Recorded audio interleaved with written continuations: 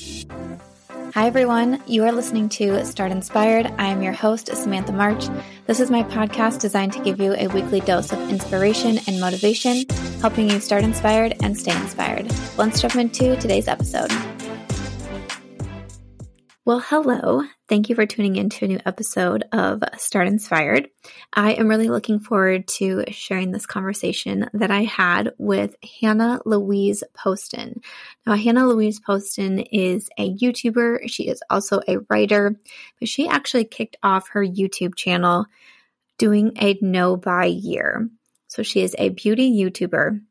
Her very first video on YouTube was talking about how she was not going to be buying any makeup for an entire year. And she documented that journey on YouTube, what it felt like, what it was that she wanted to be buying, how it felt not buying anything after 3 months, 6 months, 8 months, and how her no-buy year really changed her outlook on her shopping habits. I really wanted to bring Hannah on because not only is she a friend of mine, she is someone who I've been able to meet in person a couple times now, and we have so much fun together. We have so much in common, and she's just such a joy to talk to, but also because she has been probably the most requested guest for me to bring on to this podcast.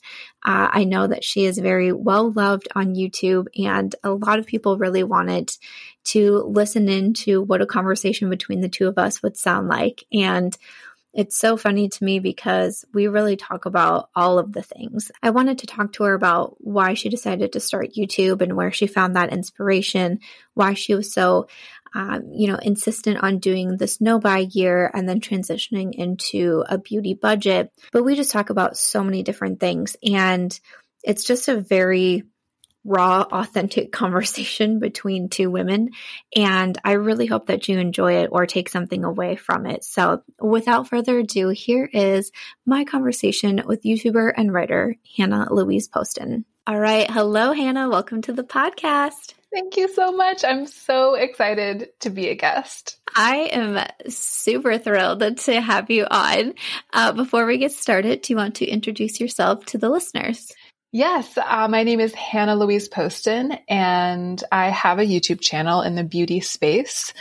I'm also a writer, and I have a website about my writing. So if you're interested in that, it's hannahlouiseposton.com. That's pretty much it for me right now. I used to run a small business making tango clothes. I'm also a tango dancer, but tango is pretty much canceled right now, like for the foreseeable future. So I'm not dancing, and I actually had to close my business. So I'm not making clothes anymore either, which means that I'm really focused right now on my writing and my YouTube channel. So Samantha, you and I are really peas in a pod in that way. Yes, we are. And we both live in LA. Okay, I'm just kidding. I'm just kidding on that part. I'm in Iowa, but I have visited you and I had a blast, and the weather was amazing when I was there the two times. And that makes me really sad to hear. So, I've been following your YouTube channel for a very long time because I can remember when people started leaving comments on my video about, you should really check out this Hannah. You should really check out this Hannah. So, I've been following your journey for almost pretty much since you started. It wasn't too long into your channel that I started watching your videos. But then I have to say, I remember the first time you commented on a video, I lost my mind. I lost my actual mind because I'd been watching you. I got into watching the YouTube beauty videos towards the end of 2016, and I didn't start my channel until the beginning of 2018. So I had this year and a half solid of just being deep in it as a viewer. Mm-hmm. And of course you were one of my favorites as soon as I discovered you. And so it was like a celebrity, it was like a rock star had commented on I couldn't believe it. I was so excited. Oh, that is so funny. I love that. I recommend to people to leave comments because, as a YouTube creator, I'm always like, if you comment or if you like the video, it helps with the algorithm. So I always think I should do that back to others, treat others how you want to be treated and everything. But also it's a really good way to connect with people because if you're just kind of I'll say like a silent lurker.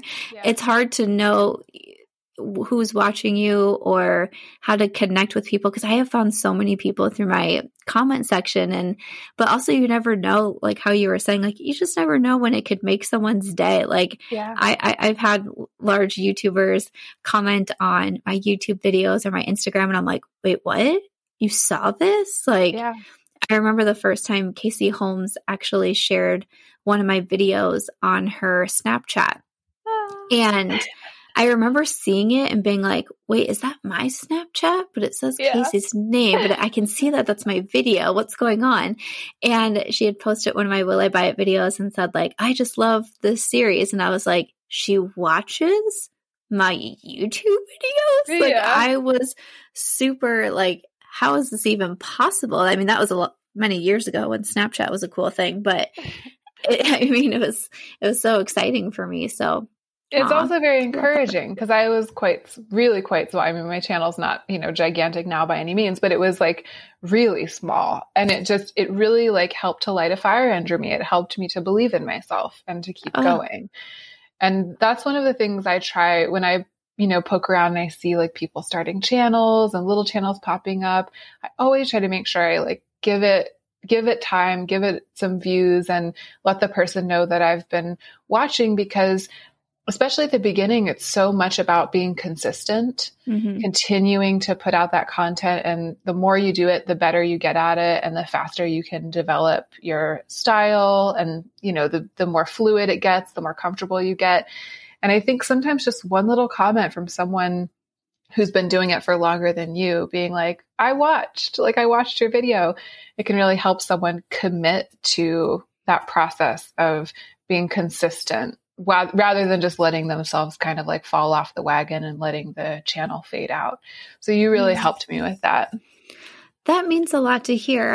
I haven't thought of it that way, but that makes a lot of sense, because it's what happened to me when my channel started to get noticed by other people, or I would hear, who was I watching? Oh, Raw Beauty Christie was doing a video once. It was like a Q&A, and I had sent in a question, and she was reading them, and she was like, and this question is from Samantha March. Oh, hey, I know her. Hey, Samantha. I was like, awesome.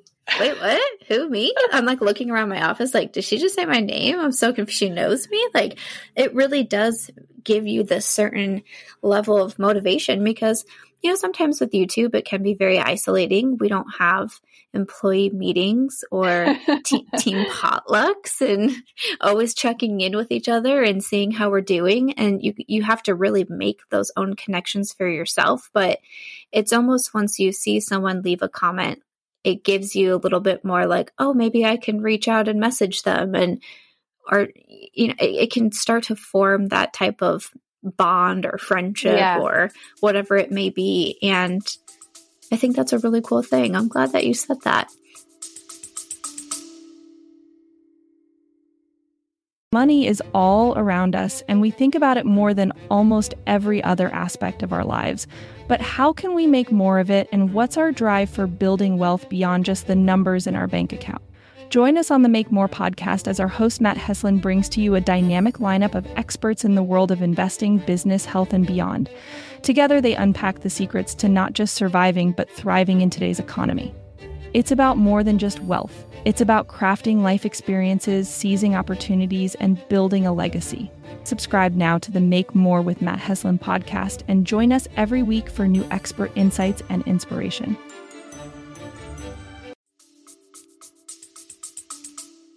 Oh, thanks. Yeah. Well, you're amazing at it. You've always been so community-minded, so generous with your time. Thank you. Thank you. I appreciate that. I try to make people feel welcome, just because I know it's so hard. Like, it's so hard. Yeah. I've only been doing YouTube for 5 years, but I've been doing social media for, when did I start? In 2009. So, I mean, I've been doing social media as a whole for a very long time. And I know how hard it can be and how isolating. And, especially when I first started, having so many people be like, you're doing what now? You're blogging? What is that? do you make money from that? Like it just, I know. I've seen it really progress and grow. And it can be really daunting when you start in the beginning, because so many people have told me when they first start, they don't tell anybody in their real life. They really keep it on the down low. They don't tell anybody, because there is, no matter what, no matter how big you are, no matter how small you are, there's always a very strange feeling of putting yourself on the internet, because you do kind of have to not be another person, but you have to put a little bit of something into your videos, like you're not a full on entertainer, but kind of in a sense, you're wanting to entertain people. You want people to click on your videos. You want to draw people in. So you kind of have to sometimes put it on a little bit, even if you just spent the last hour crying because you burnt your waffles or something. Right. Like you can't go on camera and be like, my waffles, like, so you got to put something into it, and then someone else can see it online and be like, can you believe she was like doing that dance or said that? And no, it is. YouTube is such hard. It's hard. It's such a weird balance between being yourself, being authentic, and being performative. You know what I mean? Like you have to polish it a little bit. You just have to, because you're creating something. And so in that act of creation, inherently there's some curation, some polishing. So there's a degree to which you're polishing yourself up, but it also, if it were too polished or, too kind of clean, it wouldn't be the style of social media content that you and I make. I mean, there is some social media content that's like that, that's very highly produced and incredibly stylized, but it's not what our community thrives on. So I feel like we're always walking this line between not performing and performing. Yeah. And I also feel like what kind of goes along with that is that there's this weird feeling, this weird combined feeling. I feel simultaneously like no one's watching, and like everyone in the world is watching. And that's a really difficult, it's hard to figure out kind of what to say and how to act with those two opposites, those two like juxtaposed feelings as the premises for what you're doing. It can be really disorienting, especially at the beginning. And that's, again, it's why community means so much, just to be able to talk to other people who are doing this weird thing as well, and to hear them be like, yeah, it's weird. Because when I watch you, you don't seem like you're over there going like, this is weird, this is hard. Like you seem so put together. And then when we talk and you're like, yeah, it's weird, it's hard, I'm like, okay, it's not just me. Yeah. Formed authenticity, or like the line between what's real and what's not real, and how fuzzy it is with social media. Yeah. It's like at the front of my thinking a lot. Yeah. Definitely. Sometimes I struggle saying that, you can kind of be balancing between being this entertainer and a relatable person, because I don't want people to think like, oh, in your YouTube videos, you're acting, or you're another person, or you're not yourself, because you are. It just is, it is, like you said, it is something that you're creating and you're putting out there. And it's, so sometimes I will edit myself in my videos, because if anyone watches my YouTube videos, I could talk all day long. I could talk to you about anything and everything under the sun. In my latest Will I Bite video, I went on a whole tangent about trying to find these pumpkin cookies. And like, it was like a whole thing. But I also really appreciated that half of the comments on that video were people telling me their favorite cookies. And I was like, I'm living for this. Like, thank you. So I was like taking screenshots. I was like, this is amazing. Thank you. That's great. But at the same time, it's like, sometimes I can totally get off on my own different path. And I'm like, okay, maybe I'll edit that down, because I don't need to make a 40-minute video with 25 minutes being about my dog. Like I can, change this up. But at the same time, I do try to keep those little parts in. Yeah. Just because that is me. Yeah. If you want relatable, but also you want to hear about makeup at the same time, you're also going to hear me talking about cookies or my dog or nachos or whatever it may be. It's usually food. Yeah. So that's just another part of having me. So, but I also think about it with books, because I do write fiction novels, and the number of people that I have had over my life, over my career as an author, I would say, that have asked me or told me that they want to write a book about themselves. they're like, I think my life story is really interesting. I think this could make for a really good book. And even people that want to make it more of a fiction book, but they want to work their life into it. And they're like, do you think this is a good idea? And I'll say to people, like, it's really difficult to be that interesting of a person to create a whole book around it. And I don't say that in a rude way, but unless you're like a celebrity or another like well-known figure, not like your life is truly not going to be interesting enough for it to just translate to a fiction book. You have to add in certain things. Like, again, that's where like the performative part comes in. You have to add in the suspense themes. You can't just put your life into a book and think it's going to be interesting. It doesn't work that way. That's such an interesting analogy, like tying it to the idea of the question of authenticity or realness online. If you think about that through the lens of like the idea of someone writing a fiction book that's just the story of their life without editing it or enhancing it or stylizing it. I mean, I think a lot of things that are boring can become interesting if they're stylized, if you use like a different format, or if you organize the information in an artistic way or in a new way. But if you just like write down this happened and then this happened, it's your life. Yeah. No, I think about, I think with YouTube, unless it's just like a straight up live stream where you're just literally live streaming your life 24/7 with no editing and nothing, there's always going to be some editing that you just have to do in order to get the format that you need to put the video up.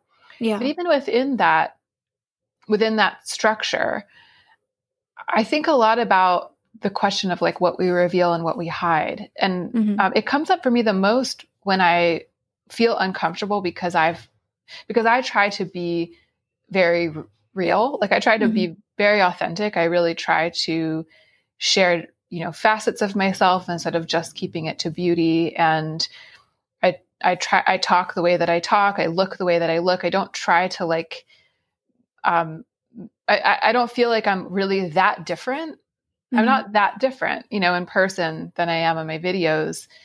And sometimes that makes me really uncomfortable because when I publish certain videos, like this week, I did a Q&A video, like a long Q&A video. And so because I was answering my subscribers' questions, I was talking about a lot of stuff that I don't usually talk about because it was a lot of topics that weren't necessarily beauty and not necessarily the usual content of my channel. And I know that I want to be authentic. And so for me to just read the questions and then answer them and then include my authentic reactions and my authentic answers in the video and then publish that video, that is what I want for myself. It's what I want for my channel. And it's what I want for my life. I don't want to feel like I'm hiding. But when the video went live, I was like worried. I was like, did I do something wrong? Because I feel like a lot of people on YouTube, I was like, no one else is doing this, which isn't true. And actually, I did think of you when I was having a little bit of a freak out the next day because I was like, I was like, I didn't try to sculpt it. I didn't make a plan. I didn't come up with a goal for how I wanted to appear and then try to meet that goal. I just did it. I was just myself. I didn't script myself. And then I was like, there must be something wrong with that. And it's going to go horribly wrong because other people seem like they're more scripted or they're more organized or they're controlling themselves better.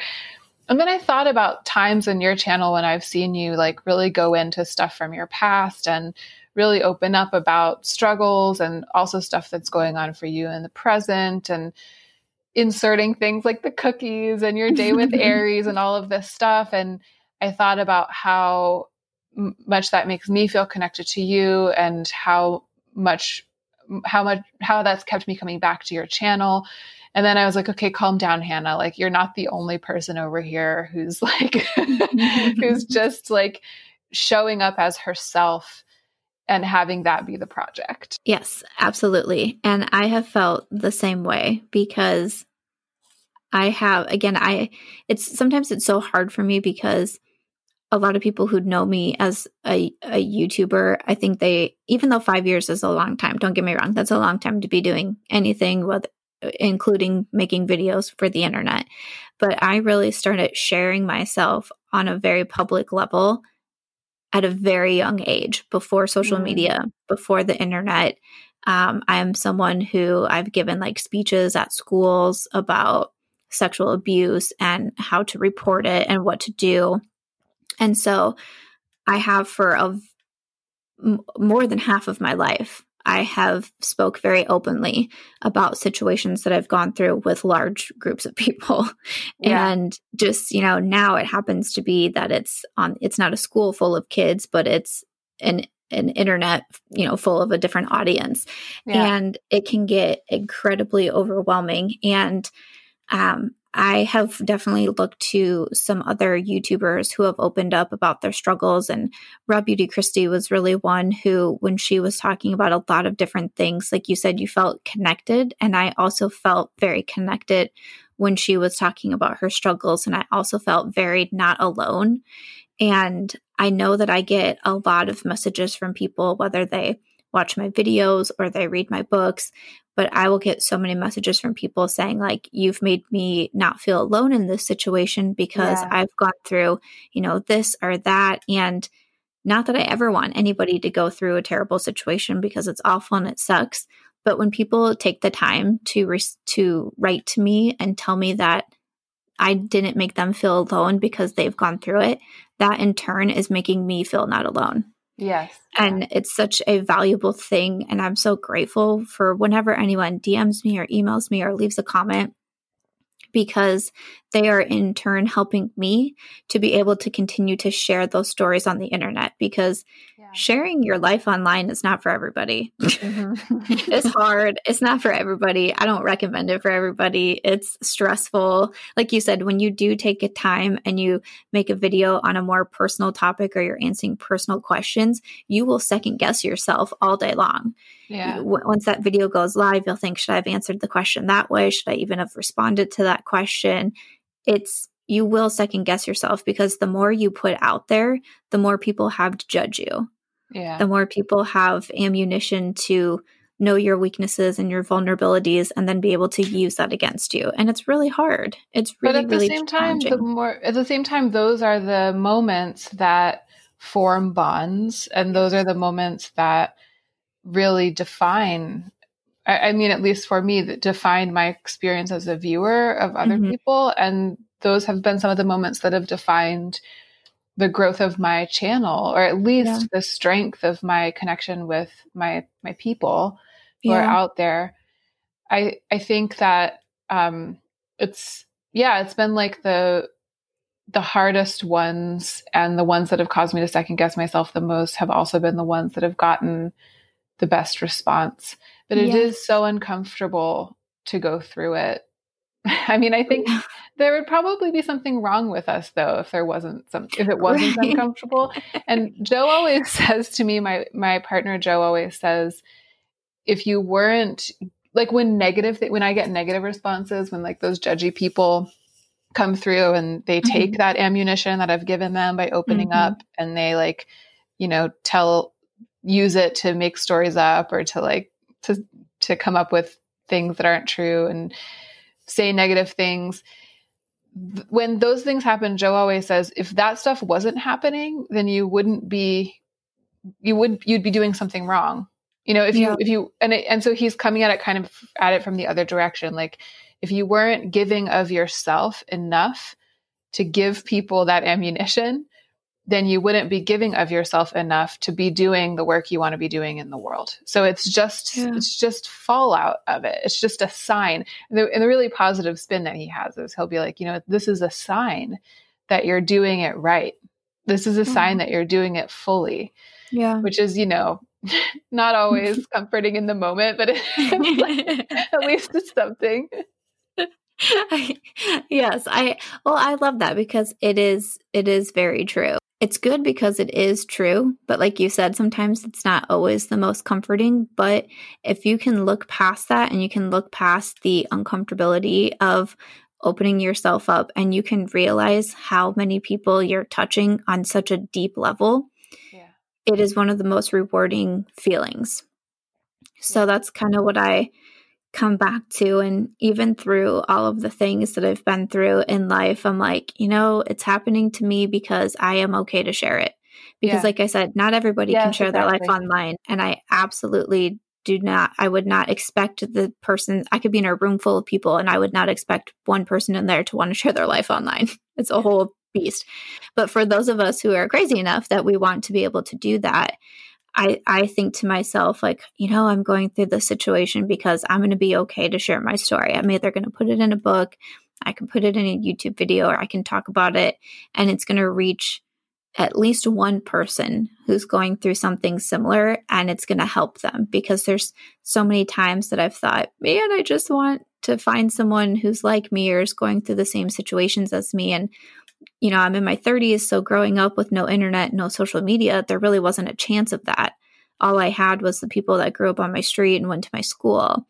And now we have this plethora of people that we can connect with and that can help us through the hard situations. And I remember Samantha Ravndal talking about anxiety and depression. And that was one of the first times I had ever heard a beauty YouTuber talking about those topics. And it was like when she spoke, I felt like she was speaking directly to me. Yeah. And it was such, I always want to say life-changing to hear someone else be able to speak so freely on these topics, because, those are the types of things that are still so like hush hush, and they still have the stigma about them. And so for someone as beautiful and successful, and I think of Samantha Ravndal as a very confident person. Yeah. For her to come on the internet to say, like, this is what I deal with, like, these are my problems, these are how I try to get help. I was like, this is a game changer. Yes.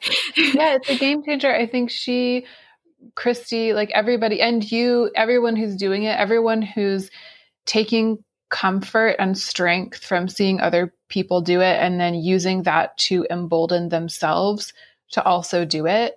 I feel like we're all just moving the needle together and moving at least part of beauty YouTube in a new direction and changing the space a little bit to make it a community that's not just about makeup, but that does other things that communities do, support each other, comfort each other, make each other feel less alone.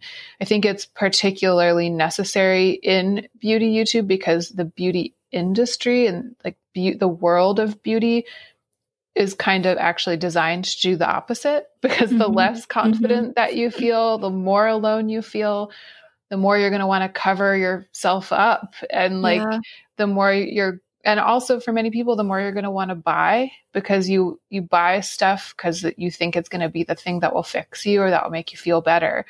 So the industry side of beauty, I think, really thrives on having people feel isolated and damaged, because they're trying to fix that damage by buying stuff. Yeah. So I think that for that reason, it's something that we particularly need as a community. We need people to open up and be honest about their imperfections in this community that's obsessed with perfection. Yeah. And also for that reason, it's been kind of a long time coming. Like it's taken too long. The beauty industry on YouTube really got off the ground without that. And it's like there's like this late stage revolution of honesty and openness and trying to be comfortable with imperfections that's coming to balance out what came first, which was this like obsession with, closed doors and perfection and like the image of a perfect life and keeping everything that wasn't perfect behind the screen. So agree with that. You always speak so eloquently. It's one thing I admire, and I'm very jealous of you. But you said that so beautifully about, there's becoming this change of really being a community with one another. And I love that. And I agree with that so much, because I see it more and more and more. And maybe the pandemic has taken a part in that too, but I think a lot of YouTubers that I know on a personal level, we have really upped our game of like checking in with each other, whether it be just emails or comments or DMs. And a lot of us use Marco Polo.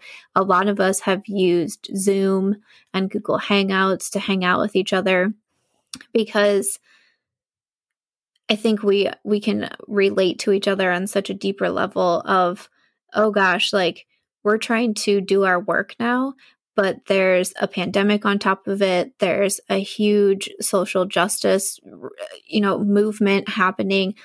There's so much going on in our world right now. And part of our job is to talk about beauty and makeup. And sometimes we can get the hate for it. Like, why are you talking about lipstick when there's all this other stuff going on? And it's like, oh my gosh, am I supposed to lose my job on top of I don't know what to do. How do we balance all of it? Yeah. It's been really difficult to know what to do and what to post. And are you too vocal? Are you vocal enough? Are you sharing enough? Like it's definitely added a whole new layer to what we do. And I think a lot of us have done such a good job of really checking in with each other, because I think only we really understand what it is that we're going through and the pressures, and how also a lot of us feel so passionate to be involved and to help and to do what we can. And sometimes at the end of the day, there's not a lot you can do, and it can feel very frustrating and sad that we can't do more. So I've seen the community step up so much. Yeah. It's like, this is our workplace. And I think that before the pandemic, for many of us, it was our practice to kind of work alone, and then to socialize with other people in our lives who we knew that were like not our work friends. But now with the pandemic, many of us have lost the ability to connect in person with those friends. And the workplace has also become a more complicated place for us, as you were describing. And so we've really been craving work friends, like being connected to work friends, talking with other people who understand the job that you're doing and who can help you problem solve because you're kind of on the same team. So it's been really interesting to feel that happen and see it happen. Yeah. Yeah. Well, I always have a list of questions that I send to my guests prior, and I've literally not asked any question that I have. I'm be prepared to. I took notes on your questions. I was like, I'm going to be so prepared. But before we go to the questions, when you were talking about there's one thing I don't want to move on before we touch on it. Have you ever heard of the poet Sharon Olds? No. I'm going to send you this afterwards, or maybe if you end up keeping this part, and I'll send you the link and you can link it. But Sharon Olds has this poem called I Go Back to May 1937. And it's a poem where she's talking about seeing her parents meet for the first time. It's like if she could go back in time and see her parents meeting, seeing them. Oh no, it's there. She says, so I pulled up the poem. She says they're together. So they're not meeting, but they're together. They're about to get married. So she's like envisioning that she's watching her parents in their youths when they're about to get married and they're about to start having children. And her childhood was not healthy and her parents weren't good to her. So she's basically seeing this disaster that's about to unfold, which is like the disaster of her parents about to get married. And she says she wants to go up to them and say, stop, don't do it. She's the wrong woman. He's the wrong man. You're going to do things you can't imagine you would ever do. You're going to suffer. You're going to do bad things to children. You're going to want to die. This is from the poem. She says she wants to go up and say that to them, but instead she says, do what you are going to do, and I will tell about it.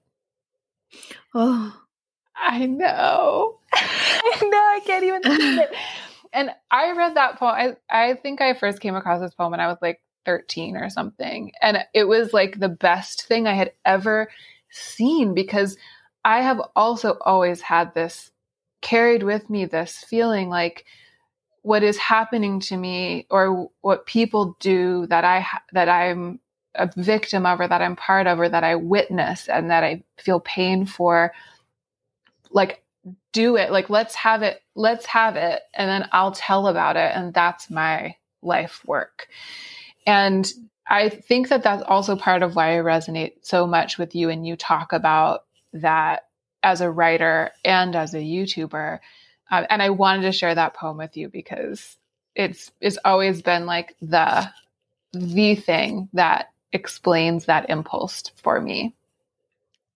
That is, I wrote that down. I'm going to look up the poem and probably like screenshot it so I can always have it on my phone.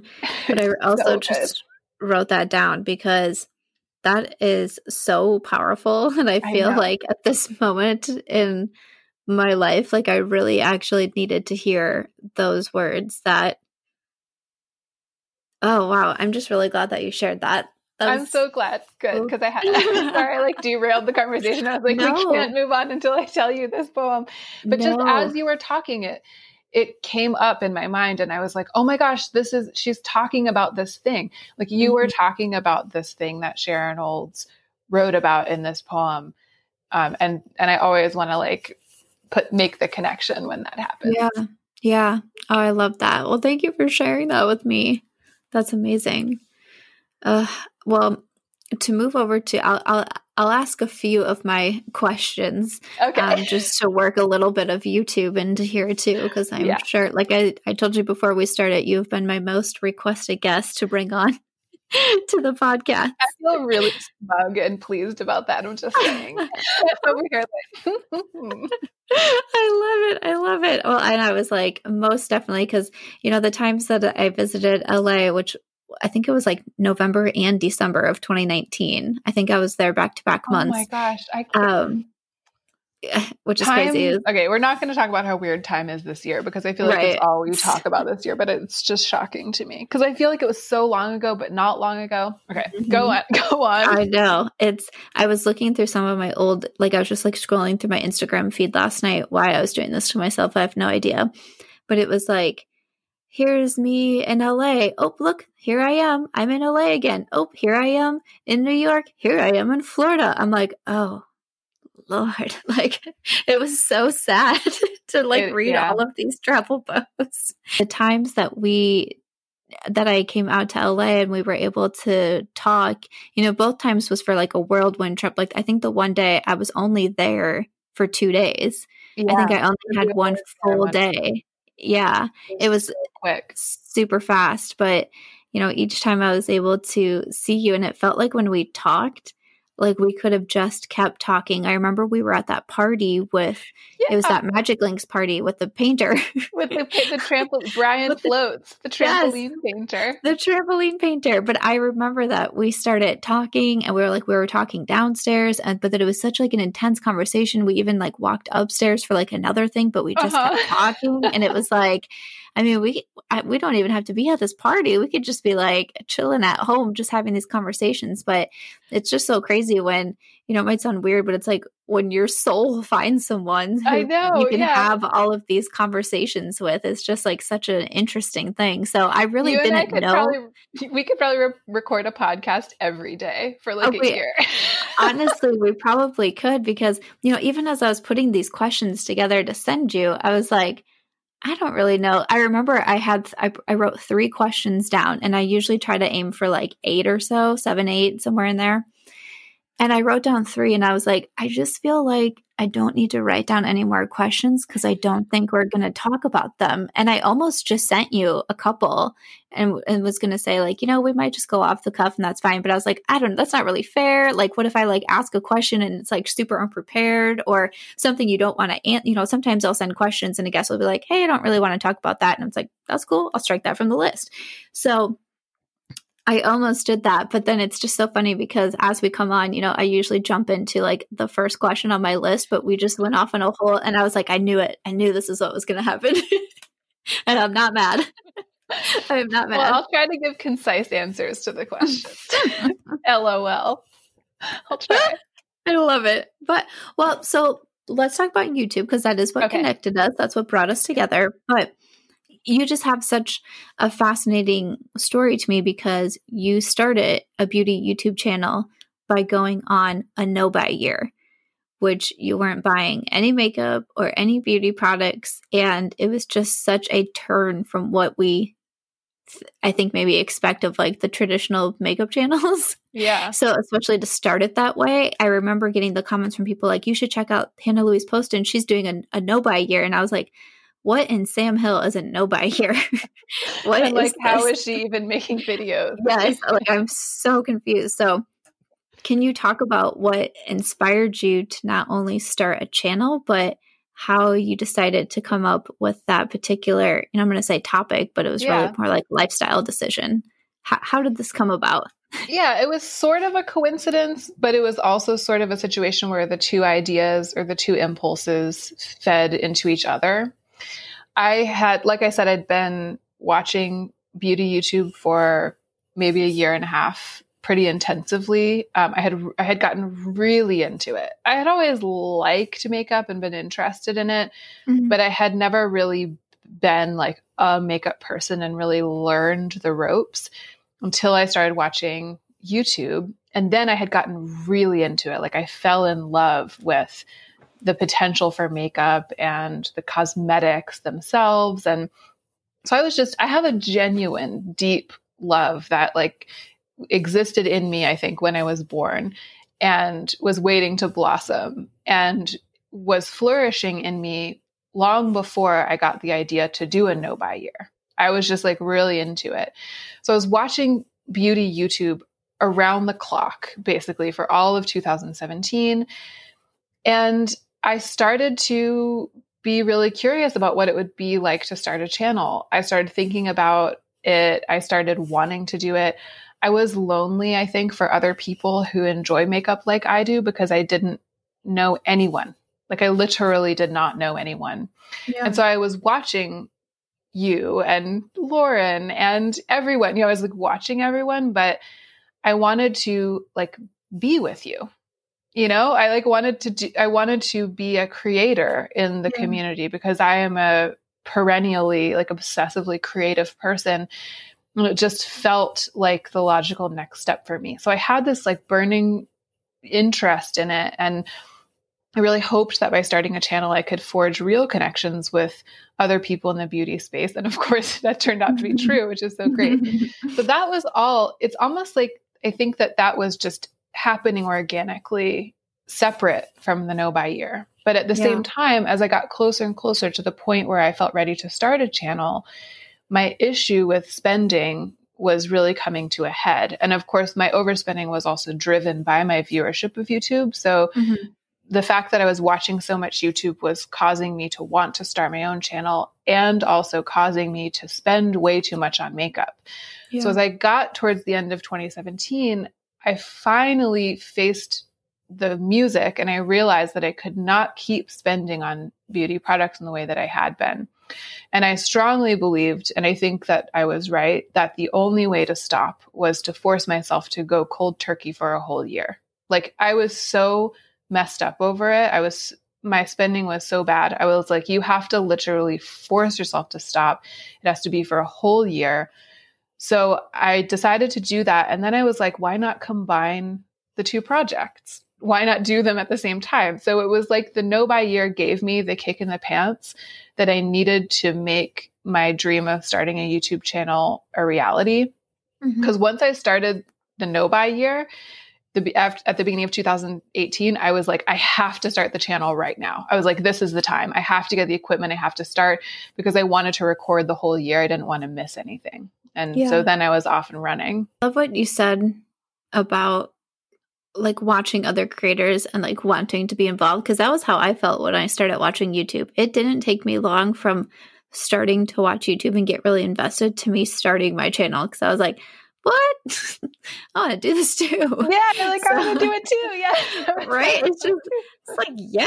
So when you said that, I was like, I absolutely relate, because I definitely had those feelings. But so when you started, and you started with, because I think your very first video is like, this is my no buy year type of title.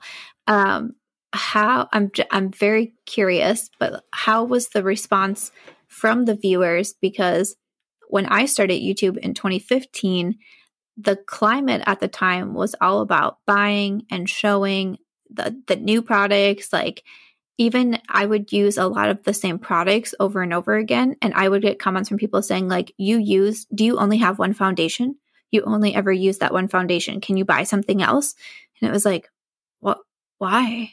Like, I don't understand why you're so concerned about my makeup collection. Like, yes, I have one foundation. I think it looks good. It makes me feel good. Why is this an issue? But so I started to feel a lot of pressure to buy the new stuff. Totally. So did you feel that pressure once you actually started, or did you find that the viewers were being very supportive of this idea of the no buy year? Yeah, this is so interesting because it reminds me of the fact that I was pretty sure that no one would want to watch my channel and my no buy year because of what you're talking about. It's funny to think back on it now because right now my channel is, I'd say, small but healthy. You know what I mean? Like, it's not like blowing up, but it's also thriving at its size. Oh, yeah. And I've started to that's just normal to me now, you know? But when I started it, I expected to pretty much stay obscure. Like, I expected that my channel would stay tiny, that I would stay in obscurity as a YouTuber, and that I was just doing it kind of for myself because I was curious about the process of recording videos and I wanted to join the party. And the reason that I expected it to stay small and that I expected to stay in obscurity is that my understanding of beauty YouTube was that it was a place for people to go and indulge in their instinct to overspend on products. It was almost like a place where people would go to get like permission from someone to overspend, like to buy like a 50th foundation, even though they already had 49. Like people went to YouTube to have overspending normalized for them because they wanted to do it. And they wanted to be part of a community where other people were buying makeup without asking themselves if it was a wise financial decision. So I thought that people would come to my channel and be like, thank you, next, because they wouldn't be getting that from me. But it turned out that because that was true, and I think that it was true about YouTube at that time, and in many ways it still is true. And what you're describing, like, it was still true when I started my channel, but because that was true and because it had been true for so long, there were a lot of people out there who were dealing with the same issues that I was dealing with. They had been watching YouTube from a genuine, passionate love of beauty products. That's pure and wonderful. But that had caused them, the climate had caused them to go into overdrive and to have this kind of spending normalized. And they were kind of like lost, like didn't know what to do. And in the back of their minds, maybe wanted to change their habits and become more introspective around their beauty spending, but they didn't know where to start. So those people, I got a great response from, because they would stumble on my channel and they'd be like, oh my gosh, you're talking out loud about this thing that it has only ever been like in my subconscious, or it's been bubbling under the surface, but nobody's ever said it. So then there were people subscribing because there was like this kind of relief. And then there was another thing that went on, which this might sound funny, but I thought that people were going to be turned off by the way that I talk. I feel like I was really self-conscious about it at the beginning. I feel like I kind of talk like a college professor who's glitching, just like glitching into youth speak. It's like so weird. But it turned out that a lot of people liked that and subscribed for that. And that was a huge surprise to me. That makes me so happy to hear that there is a positive feedback to that, because like I said, like that is really one thing that drew me into. I was like, she speaks so eloquently, and I was like, I feel like I have a pretty good vocabulary, but it's usually like I have to because people, I think, maybe assume because I am a writer that I do have like an amazing range of vocabulary. You do. Well, thank you. I don't think it's that good, but a lot of times when I write, I just write whatever, and then I go back, and that's when I polish things up and I add in the bigger words and I edit myself and all of those things. So yeah, I can remember like first watching your videos, and I was like, I don't know. I just, the way that you speak, the way that you present yourself and carry yourself, to me, it speaks to having a lot of confidence. And I think I'm really drawn to women who are very confident, because that's something that I struggle with is self-confidence. And so I get the sense of if I watch people who are confident, or I surround myself with other confident women, that maybe it will help like build me up too, because it's so true. I can look to them as kind of like role models. Yeah, it's so true. And I even think there's something almost deeper than like it's almost more integrated than role models. Like I think of a role model as like you see somebody that you aspire to be like in the future, and then you work towards it. But I find that when I spend time around my female peers who are really inherently confident, or watch them on YouTube, it's like it brings, how can I say it? It exposes something in me that was already there. So it's not the same as like putting your mind to working towards something. It's like it peels back the layers that were covering up something that I was already, and I felt like I had to hide it.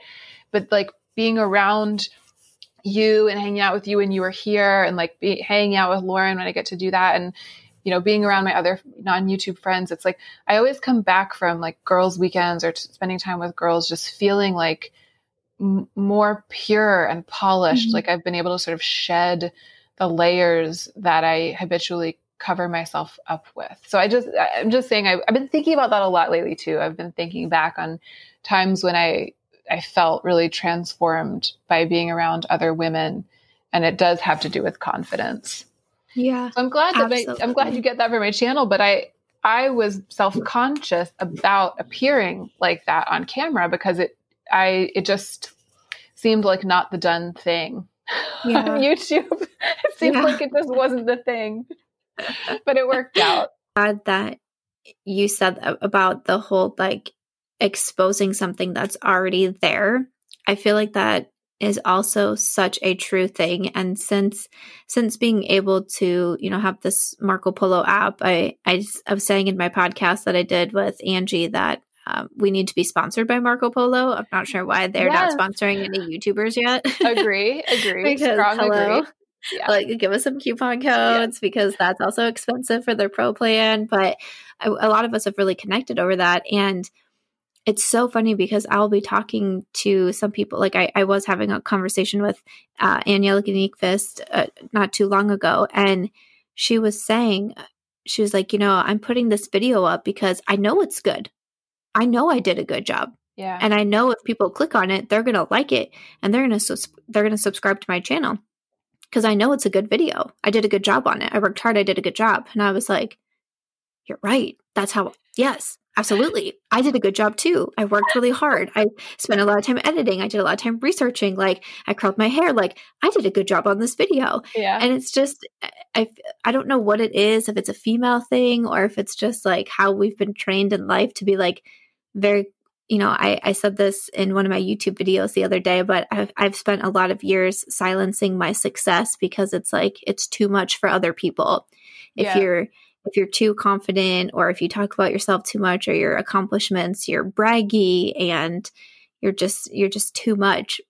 But I just don't want to live like that anymore. No. I don't want that to be my thought plan. So it's so funny because I'll start to get down on myself and then I'll turn on a Marco Polo and I have a friend there's like, you did a good job today. You did a good job on that video. I love that video. I like that tweet you sent out. And I'm like, yeah, I am doing things right. And it's so funny. So when I get to go on these trips and I get to travel and meet other YouTubers and we get to talk to each other, not just about YouTube and our jobs, but just life in general and how we handle certain things. Yeah. Like you said, I always come back feeling more enlightened. I feel braver. I feel more confident. And it's something that's absolutely just, to me, it's almost like an indescribable feeling of how I feel when I come back from being around a lot of the people that I've chosen to surround myself with. Yeah. Yeah. It's so great. And I love that we're at a point in the history of women's lives in America. I mean, I think it's worldwide in a way, but I think about it a lot in terms of American culture. Mm-hmm. But I love that we're at a point in the history of women's lives in America where we can get that kind of inspiration from other women by being around them, because it's almost like we've been trying to break through this lid, like this covering. And I'm not even just talking about real concrete stuff like, the glass ceiling or the pay gap or all of that stuff, but subtler cultural stuff that like tell this thing that is in the air that we breathe that makes women feel like it's not the done thing to be really proud of yourself, or to say that you did a good job, or to talk about how happy you are that you put all that time into that thing because it came out perfectly. It's like, we feel like it's not cute to be like that. But it's like, so we're working, I think, on breaking through that and sort of destroying that, shedding that thing that's holding us back. And I feel like everybody's got like one hand free. You know what I mean? Like we, rather than maybe like 20 years ago or 40 years ago, when like so many women had like both hands tied behind their backs, and there were just a few who were like trying to figure out what was wrong and talk about it so that we could get free. I feel like we're kind of now in this situation where it's like most of us have like one hand free, so we can help each other, and like we can watch each other and be around each other and use our free hand to like help each other out. That's very, very exciting to me. It feels like there's movement, there's change. And I feel like there's evidence of that just in the fact that just being around each other for a little while, even though I might feel like my confidence is tarnished and you might feel like yours is, if we can get together and be in each other's presence, we can polish each other's confidence up somehow. And I just think that's really special. I'm glad that we're living through that. Yeah, absolutely. Oh, that was such a beautiful thing you said about the confidence being tarnished and we can polish it up. I'm like, oh my gosh. And yet, as I was saying it, I was like, I'm such a nutcase. Why am I using this intense metaphor? No, no, I think that's just inside my brain.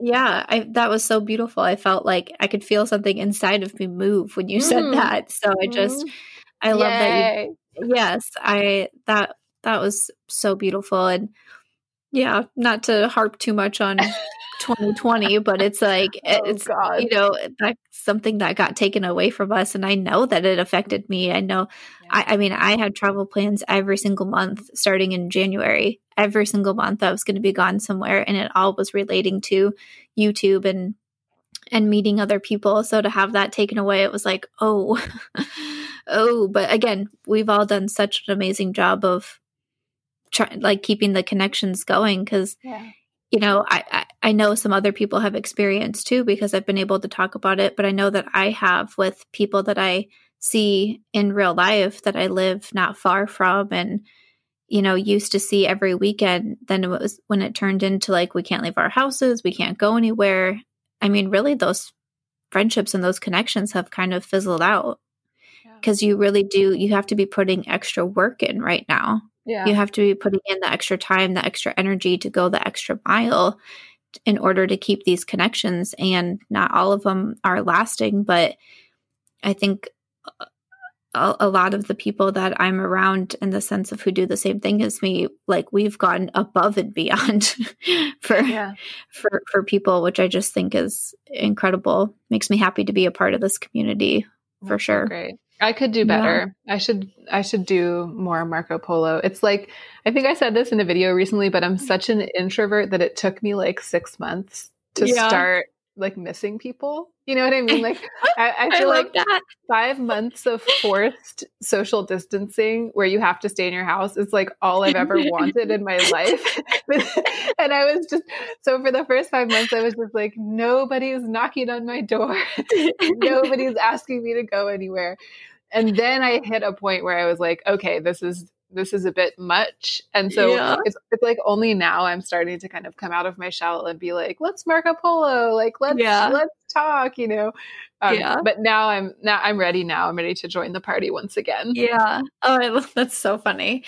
I was a little bit intimidated about Marco Polo at first because I heard about it months before I started using it. I was like, I don't know if like this, it almost seems like we're just we're just talking to each other, like video chatting with each other. Like, what if I don't have any makeup on? Is anyone going to judge me? Because whenever they see me online, I'm always in a full fit. I Marco Polo with no makeup on 98% of the time. Same. It doesn't even matter. My hair is everywhere. I have sweatshirts on. I'm like, I don't care. Half the time I'm like walking around and setting the phone down so you can just see directly at my nose. I don't care. Whatever. Yeah. It's fine. Like, it's in the beginning, I was like being at a sleepover. Yeah, right. It's fine.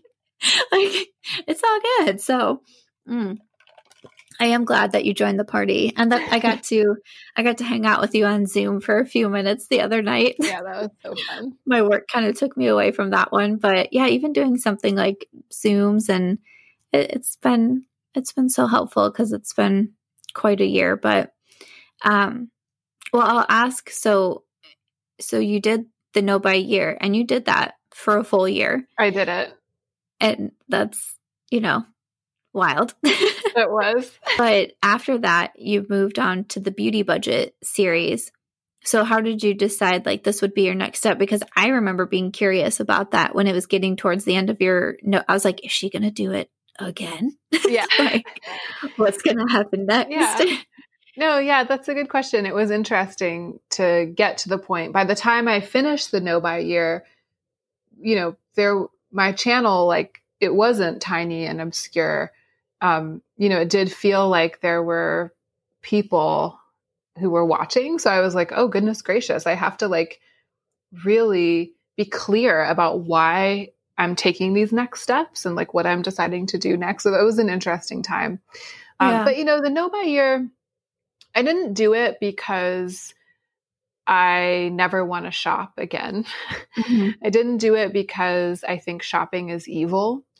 I actually really think that acquiring beautiful things, as long as it fits with your budget and your lifestyle, and as long as you're doing it in a way that's like healthy, you know what I mean? Like healthy across the board, can really add value to someone's life. Like I love beauty. I love beautiful things. And I think that love is real and wonderful and pure. And it's part of what makes me who I am. And if I didn't have that passionate love, I wouldn't have gotten into the trouble that I was in the first place. So, it's complicated sorting out a love that has kind of like gone wild and turned into something bad, So that was what I was doing with the No by Year. I was trying to change my habit. I was trying to change my relationship with shopping. So I took a year off to give myself a reset. And I feel like what it did was it rewired my brain. So it changed like the pathways in my brain that were leading me to buy something, even if I didn't really want it, or buy something just because I felt bad, and buying something would make me feel better. It like gave me time to restructure my decision-making process, because it was like my decision-making process around shopping had become polluted. Like it had gotten all convoluted and mucked up, and it's like it didn't work anymore. The machine didn't work. So I gave myself a year to let the machine like self-clean. Mm-hmm. And then at the end of the year, I was like, okay, now I have to rebuild that machine. Like I don't want to be on a no buy forever, but I also didn't want to backslide. And because I had not bought anything in a year, I was worried that as soon as I did it, I would immediately go out of control again. So I was like, I need to have rules in place. I need new rules. And they need to be just as strict as the no buy rules, but they need to be rules about buying stuff rather than rules about not buying stuff. So I did this really strict budget. I think even at the time I knew that natural moderation was the goal. Like I want to get to a place where I don't have to be so strict with myself, because self-control is more natural to me. Like I know myself and I'm just more calm around shopping. Mm-hmm. But at the beginning, I was like, I can't just go right from a no buy to being like really good at moderating. So I did a super strict budget, and it was really hard. It was harder than the no buy, because it's really easy to just when your only rule is that you're not doing a thing at all, then you're either breaking the rule or you're not. That's like very black and white. It was not easy to follow. It was not easy to not break the rule. Like, it was hard, but it was easy to understand. It was easy for like my subconscious to understand. But budgeting, it's like you're allowed to do the thing a little bit at a time. And like, so you're allowed to do it, but you can't do too much of it, or you can't go. And like, that was the hardest. It was really, really hard. But I did a whole year of that. I had a really strict monthly budget. And this year I've been able to move into like softer rules and more natural moderation. And that was rocky at the beginning, but it's gotten much easier. And I really feel like I'm in my stride right now. Like, I'm a totally different person with regards to shopping than I was 3 years ago. Well, that's amazing. And yes, it totally makes sense what you said about a no buy versus a budget, because it is. It's either you just don't buy it, or once you start getting into it, it's like, oh, should I buy this? And then I can buy that. But if I buy this, then I can't buy that. Like, oh yeah, that is a totally different ball game. But it's almost like I'm really big on healthy habits. Yeah. Like, literally, as we're recording this, I was just filling out my October calendar today. I print off a calendar and I put one goal, one tiny like piece of something that I want to work on that day, because to me, I've been doing this for over a year now. It helps me build healthier habits instead of like trying to do too much at once. Like, I just put little things down on my list and, go from there. So I've been really into that idea of, if I can make these little changes piece by piece, not too overwhelming, a little bit at a time, it will turn me into my best version of myself.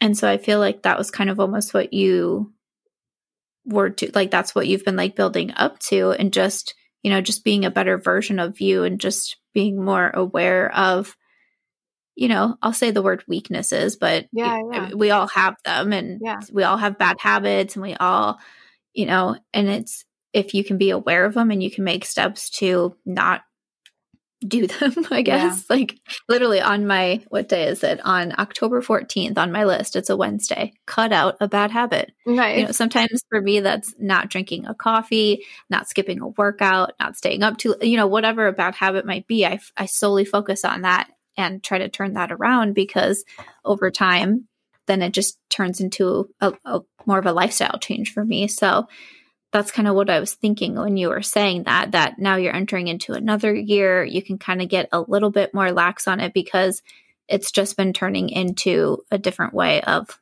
living for you. I think the thing that's really wild about the no buy year, though, is that, the changing habits, I mean, it's something that I think everybody at some point gets it in their mind to try to do. Mm-hmm.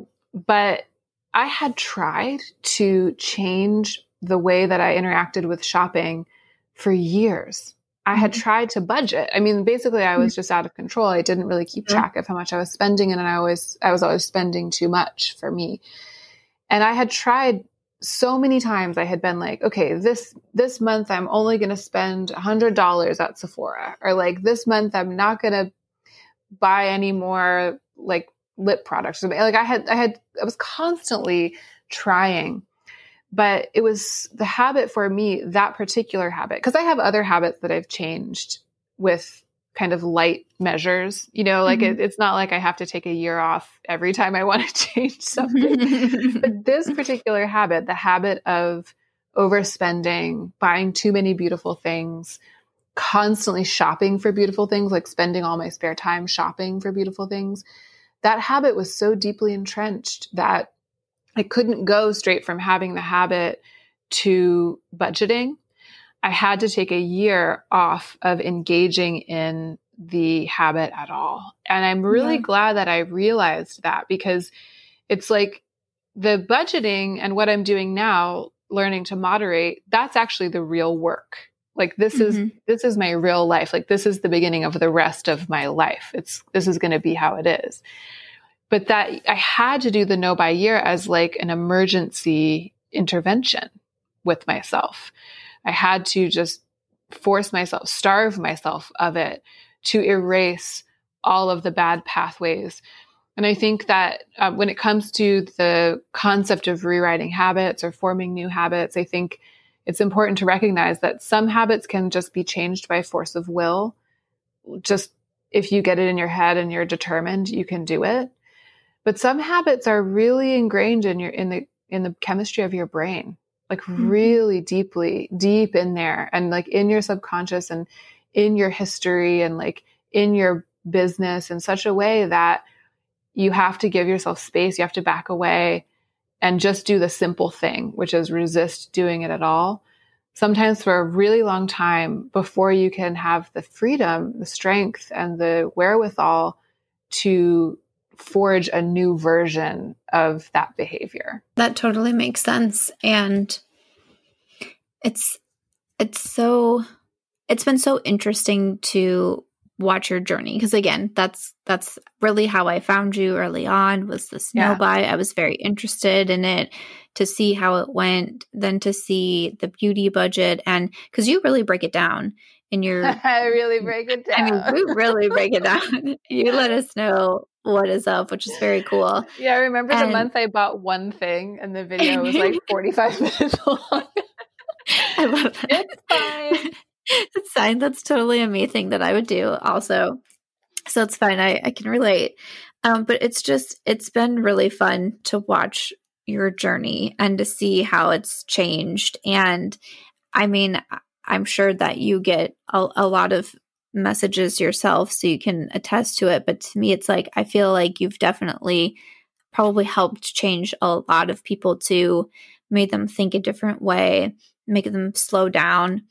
But also, and I mean, we'll definitely have to come back to do another podcast, because I didn't even bother to put this on the topic, because I was like, I know there's just no way we'll get to it today. But when I started to really change my mindset too, about the makeup that I was buying, because I put myself into a lot of debt when starting YouTube, because I let those comments get to me about, why do you only have one foundation? Yeah. Why are you only talking about new makeup, but you're not showing it? I let those comments get to me because financials is one of my vulnerabilities. Yeah. I did not grow up wealthy. I have been homeless. I have always struggled with money. It's how I correlate money is with a struggle.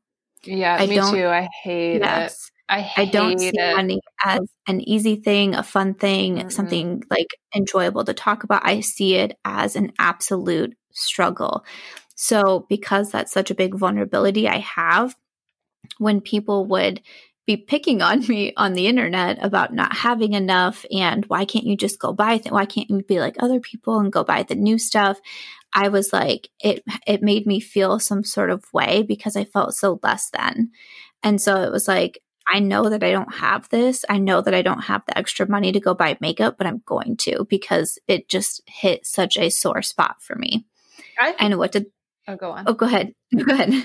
Well, I think I was just going to say, and maybe this is kind of getting into, we could do a whole podcast on this, but I was going to say, I also really, talking about money makes me really uncomfortable. Like it's even hard for me it's hard for Joe to get me to sit down and like talk about our household budget because I just am always like, let's do it tomorrow. I hate it. It makes me feel like a cold chill inside. And I think that there have been many times since I started my channel where I was like, am I crazy? Like, am I crazy for starting a YouTube channel about money, like about not about finances? And like, basically the premise of my channel requires me to talk about it. And it's one of the things that makes me feel really exposed and uncomfortable, because I would love, like, it's like a magical fantasy rainbow dream. The idea of having a YouTube channel where you never talk about your personal finances and you never talk about money. You just talk about makeup and you just like review it for its own sake. And you don't talk about how much it costs. And you don't talk about like how much it adds up to over time. And you don't talk about what a normal amount of spending is, and like how it's different for everyone. That's like this, it would make me feel so sort of safe and protected, and it would be so easy and it would be so comfortable. And I would never have these anxieties that I have when I talk about money on the internet. Mm-hmm. But the reason that I got into such hot water in the first place with my spending is because there are so many channels like that out there. And when I really started thinking about it, I was like, why are there not more people who are bringing up this very real, like an incredibly huge problem that is often associated with really loving makeup, which is that it's kind of expensive. Yeah. And like, I would watch these channels that were not even very big. And at that time, I didn't know what the back end of YouTube looked like. So I didn't know how much money they might or might not be making from their channels. But I would watch them and I would see them with all this makeup, and they would be buying all this makeup all the time. And I would be like, but it's costing them like tens of thousands of dollars. Like if you sit down and do the math, and I would be like, are they making that much from YouTube and then making enough on top of that to make it be worth it? Like I couldn't figure out, the math didn't make sense to me. And then I was thinking about all the viewers who are watching it, and they were like thinking that it's normal to buy all these eyeshadow palettes every month. And I was like, but it's thousands and thousands of dollars. Yeah. And I just kind of couldn't wrap my mind around it. It felt like this sort of, it felt so obvious, like a giant elephant in the room that nobody on beauty YouTube, I mean, it's not nobody, there were people talking about it, but I grew over time to feel like it was like this giant elephant in the room.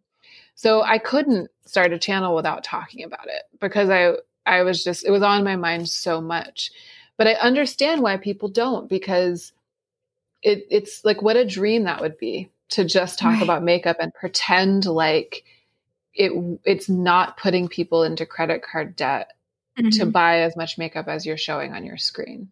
And I think I did get to a point, and I've said this in my videos once I started to talk about what actually goes on behind the scenes and how much it does cost to be a YouTuber versus what you get paid in AdSense and everything. Yeah. And I said, once I started to form connections with other YouTubers and talk to them, and I'd be like, how are you buying all this new makeup? I don't understand. Like, is there some sort of like monetization I haven't stumbled upon yet? Or like, will you tell me the secrets? And as I talked to more people, and more people told me that they were in credit card debt, and more people told me they had rooms full of makeup that they never use, and they were frustrated by that, I was like, oh, we're all sitting here pretending.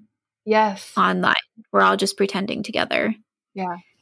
And that was a big wake up call for me. But then also watching your videos, it really did give me a strength to talk about it, because again, I didn't want to. I did not want to make videos talking about how I went into credit card debt over makeup, because I knew I would have family and friends watching that. And that's really embarrassing to me. Yeah, me too. I hate it when I find out that someone I know outside of YouTube watches my YouTube channel. It always makes me so embarrassed, which is so weird because so many people watch it. I know. It's like a video can get 10,000 views, and my mom's like, "Hey, I watched your video." I'm like, "Really? You did? Why?" I know, me too. Oh, okay. It's so funny. It is. Go ahead. I love what you said about realizing like, oh, we're all just sitting here online pretending together, because I that was the sense that I had. And I was, and so it's actually really interesting and helpful to hear it from like how you found out about it, your investigations into that, and the way that it kind of dawned on you. But it also makes me want to take it further and be like, well, a huge group of people, we were all sitting here online pretending together. Those are people who are kind of only making a certain amount from YouTube. Like they only have a certain number of subscribers, kind of like the smaller beauty community. But once you get up to a certain level, like the mega stars on YouTube, the people with millions of subscribers, they are making enough money to cover them buying all of that makeup. And they're also getting a lot in PR. So for them, they weren't just sitting there pretending because they're earning. The other people who are earning money are the people who run YouTube. Like YouTube was earning money. Like, if, a bunch of people are just constantly buying makeup and reviewing it and losing money in their own personal business of their own YouTube channel because they're having to spend more money on makeup than they could make making videos about makeup. And if everyone was like doing that all together and it was sort of an illusion, it wasn't good for any of those people, but it was good for YouTube because YouTube was taking the money. YouTube was taking their part of the AdSense. So YouTube was like profiting off of small beauty YouTubers running themselves into the ground, buying makeup to review. And so the fact that that was the culture and that illusion, that pretending altogether was a culture that was in place, there are people profiting off of that at the highest level. And that makes me feel so sad and frustrated. And then the other people profiting off of it are corporations who sell the makeup, because it wasn't just everyone online sitting there pretending together. It was also a bunch of viewers who would go to that place in order to pretend that it was okay to spend that much. And so, people who sell makeup were getting rich off of it too.